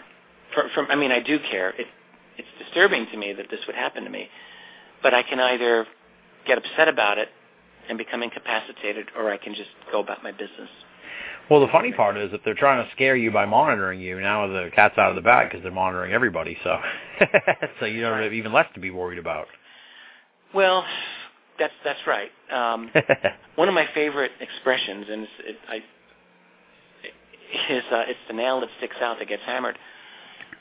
And I guess I'm one of the nails that sticks out. There's other people who stick out as well. And I don't want to get hammered. I just want to be able to do my thing. I just want to be able to speak my mind and tell the truth as I understand it. It's distressing to me that we're in a world where people can often feel constrained about speaking the truth. Why should we be afraid to speak the truth? Why should we be afraid to investigate the truth? That's the most natural thing for an evolved human being to want to do, is to understand truth and to investigate and to speak it. And I'm never going to allow anyone to intimidate me otherwise. That's my attitude. Nice. But it's annoying to me that they do it, but I've decided I'm not going to let it bother me. Well, that's a good sign. That's good. That's a good attitude to have. You got to keep moving on here on this whole thing. Now, somebody wrote in asking about Project Bluebeam. I'm familiar with it, but why don't you talk a little bit about it so we can satisfy their question. Bluebeam is an idea. It's an alleged plan to create, I guess we might call it the false alien invasion, the false flag alien invasion. That would be presumably a series of holographic displays and other types of techno events that would convince the world that there's an alien invasion underway, that would scare people into acquiescing and giving up all of their rights to a global fascist police state. That would be the idea. That's the Bluebeam concept. I'm actually not a believer in the Bluebeam idea. I'm not saying that there are no false flags. There are false flags all the time. But the Bluebeam one, the origin of Project Bluebeam actually derives from a little over 20 years ago, a man from Quebec who's no longer alive. His name was Serge Monast. He was a Quebecois. I don't even think he spoke English. And he was an evangelical type of Christian, and his original incarnation of Bluebeam was that it would involve not an ET invasion, but the second coming of Christ, and that there would be a fake second coming of Christ, and that somehow this would create the New World Order. It was a kind of a convoluted way of expressing it, but anyone can Google this guy. Yeah. Monast died, and some say that he was murdered. I look at the man, he looked extremely unhealthy in every picture I ever saw of him. He was a chain smoker, and he was overweight, and he just didn't look like he was going to live long anyway. I don't know why he died. But he did die. His blue beam, which he said was he got from a NASA insider, NASA. How the hell is he talking to a NASA insider is beyond me. Yeah. Anyway, the blue beam event never happened. Since that time, it's morphed into all kinds of permutations. And now the most popular one you hear is the E.T. invasion. My phone may die. If my phone dies, call my cell, okay? Okay. Do you have it? I think I have it here. Right away, because I'm afraid that this phone's not going to last much longer, Tim. Anyway, long story short, I think pulling off a blue beam scenario would be very difficult. You've got not only a world of skeptical scientists, but scientists who are really, truly hostile to the idea of extraterrestrials and UFOs. And unless you can get them either to roll over and believe this, I mean, most of them are not going to be like ordinary people who are just going to say, oh, my God, the aliens are here. You're going to have to kill them all, or you're going to have to somehow buy them all off. I see that as a very difficult scenario to do. Yeah. Tell us about what's up next for you. Obviously, how often do you get hounded about Volume 3 of UFOs in the National Security State? Constantly? Only every week, many times. Well, the good news is I don't want to talk about this too much because it's going to get crazy for me, but that is the next project on my agenda. Now, I do publish other books by other authors, and I've got 3 coming up in the next month that are about to be released. One is by Dr. Bruce Maccabee. Oh, nice. One is by the Russian researcher Paul Stonehill, great book on Russian underwater USOs. Nice. And one by a lady named Lori McDonald about If Your House is Haunted. This is a little different from the kind of thing that I normally do. It's a well-written book, so I'm publishing this. I've got those 3 coming out, and but Volume 3 of the National Security State series is my next big agenda item, and I think before the summer's out, I'm going to be deep back into it. I'm hoping 2015. I think it can be done and out in a little more than a year from now. That's my goal. Is it difficult writing a history book that sort of takes you up to the present? Because history, by its very nature, we really kind of don't learn much till much later on in time. So I'm caught in catch-22. You would think so, but actually, I'm not really going to have a hard time putting together the last 5-10 years of this history. It doesn't mean that the judgment's going to be final. Most likely, I mean, when you're looking at recent history, it's very easy to miss the bigger picture, and that very likely can be the case with anything that I'm writing. It's a lot easier when you look back to have a much better perspective on things. So that's the danger, and hopefully that will be corrected with future historians who look back at the period and make corrections on anything that I may have gotten wrong or may have misinterpreted. But in terms of getting the data, no, that's not going to be a problem at all. I have more than enough to work with to piece together a really good tapestry of the UFO reality of the last 20 years. And I'm actually very excited about doing it. And I know I have a number of readers who are waiting for it. I'm waiting for it. I want it to be done and out. The funny thing is it would have been done easily by now, but I ended up writing 2 other books in the interim, AD, After Disclosure, and UFOs for the 21st Century Mind, which, let me just mention before we're done, that may be the favorite book I've ever written, UFOs for the 21st Century Mind. It's a 500-page, completely fresh overview of the entire UFO phenomenon, not just the history from ancient aliens to today. A lot of the information in that book will appear in Volume 3 of National Security State in terms of the sightings, for example. There's a lot of up-to-date information there. But also the politics. There's a lot of political analysis that's important. There's a lot of scientific analysis that I had never done in any previous work before. But the easy science connected to the UFO phenomenon was maybe my favorite chapter of the whole book. In other words, everything that I consider important about the UFO subject is how I created this book. And it hangs together well. I think it's some of the best writing I ever did. I think it's some of the best thinking I've done on this subject. It's my best attempt to understand the totality of this phenomenon we call UFOs. And, nice. It took me 2 years to write it, and I have Absolutely. I'm so glad that I did. It was one of the best exercises I could have done. Awesome. And folks can find out more at richarddolanpress.com, right? Yeah, absolutely. I'm looking on there. And that now. website, that site, I'm overhauling it right now. You're not seeing the new site, but hopefully we're... Yeah, I'm looking at some of these. These look like good books here. Chase Klotz, Admissible. This one sounds really good. Surrounded by Enemies by Bryce Zabel. That sounds really good. Yeah, now that book I'm not publishing. I put that up as a favor to Bryce because he was my former co-author for AD. But yeah, that's a great book. That's a what if JFK had survived the assassination attempt at Dallas. So speaking engagements, you got a couple. Plug those again. And I'll be at the Joshua Tree, California for Contact in the Desert. That's August 8th, 9th, and 10th, just a month from now. I'll be the MC at the annual Exeter UFO Festival. That's in Exeter, New Hampshire. Nice. On August 30th, and that's the very end of August. I was just wondering, are you going to be there, Tim? I'm going to try and make the trip up. I'm going to see if I can get the time off and get up there and see you again. It'll be great. It'll be good to reconnect. Yeah, absolutely. So I'll be at Exeter, and then following that, later in September, I'll be going to the UK for the annual Exopolitics Conference, which is up near Leeds, a little town called Huddersfield. That's late September. I think September 24th, around there. And then I've come back, and I'm doing in the early first weekend of October, I think October 4th or so, the Paradigm Symposium in Minneapolis, Minnesota. Nice. And then I have one more thing on the agenda after that. That's, I think, October 17th or so at Tinley Park, Illinois, for my friend Sam Aranto. He's got what's called the Heartland UFO Conference. I'll be doing that. Awesome. Sounds good. So you got a full slate here.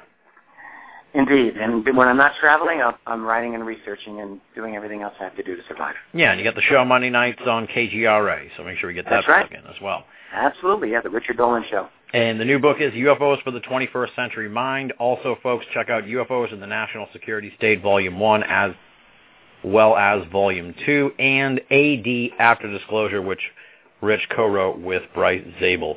I can't thank you enough for coming on the show, Rich. I really do appreciate it. Nice little afternoon chat. Got me out of the heat in a big way, and I really just a fascinating conversation. So thank you so much. Oh, I enjoyed it very much, Tim. It was great talking with you, as always. Absolutely. It won't be another 4 years till we have you on again, I promise. Fantastic. All right, and thanks to all the folks listening in the chat room and who tuned in live this afternoon. Much appreciated. Record-breaking turnout in the chat room. So big thanks to all those folks. Oh, great. Yeah, pretty cool stuff. You never know what's going to work here, but the 2 in the afternoon, it was like, I think we got a lot of UK listeners and a lot of American listeners at the same time. So I'm going to let you get going, Rich, and then I'll throw my plugs in at the end. So thank you once again for coming on the show. RichardDolanPress.com is the website. Check it out, folks, and hopefully I'll be seeing you soon, Rich. Yeah, I would love that. Have a good day. All right, take care, Tim. Bye. And on that note, let me throw in the plugs here, folks. If you're listening to this on Blog Talk Radio and you have no idea who we are Binnall of America. You can find out more from us at binnallofamerica.com. Pretty simple, all one word, BINNALL of America.com. You can also find us on Facebook. Just punch in Binnall of America. That'll bring up the page. That's where you can find out a whole bunch of stuff about the program and interact with other listeners and me. Post your thoughts on the show there. What you're listening to was a 2-hour program here with Rich Dolan. It came to you absolutely free, but Blog Talk does cost me money, my friends, and so does hosting all of this massive archive of programs on the Internet. So if you could help us out, that would be great. You can do so by making a donation via PayPal. Just head on over to Binnall of America and click the PayPal button. If you don't trust the Internet and you want to make a snail mail donation, feel free to mail it off to the P.O. Box, and that is Tim Binnall, P.O. Box 232, Pinehurst, Mass. 01866, and you can find the complete address at Binnall of America right next to the PayPal button. You waited a month to hear from me since the last edition of the show with Tyler Coachon to today's episode with Rich Dolan. Thankfully, you will not have to wait much longer to hear the next edition of the program, coming at you on Thursday, July 17th, we're going to be welcoming back to the show the crackpot historian himself, Adam Gorightly, who will be talking about his new book, Historia Discordia, The Origins of the Discordian Society. And anyone who's listened to the program with Adam Gorightly in the past knows that it will be a raucous affair. You can tune into that one live Thursday, July 17th at 8 p.m. Eastern Time. And we'll have all the information up about that at Binnall of America very, very soon. On that note, thanks once again to Rich Dolan for coming on the show. Thanks to all the folks who tuned in live, and of course, thanks to all the folks who are tuning in right now on the podcast. Until next time, my friends, thank you for listening. This is Tim Binnall, signing off.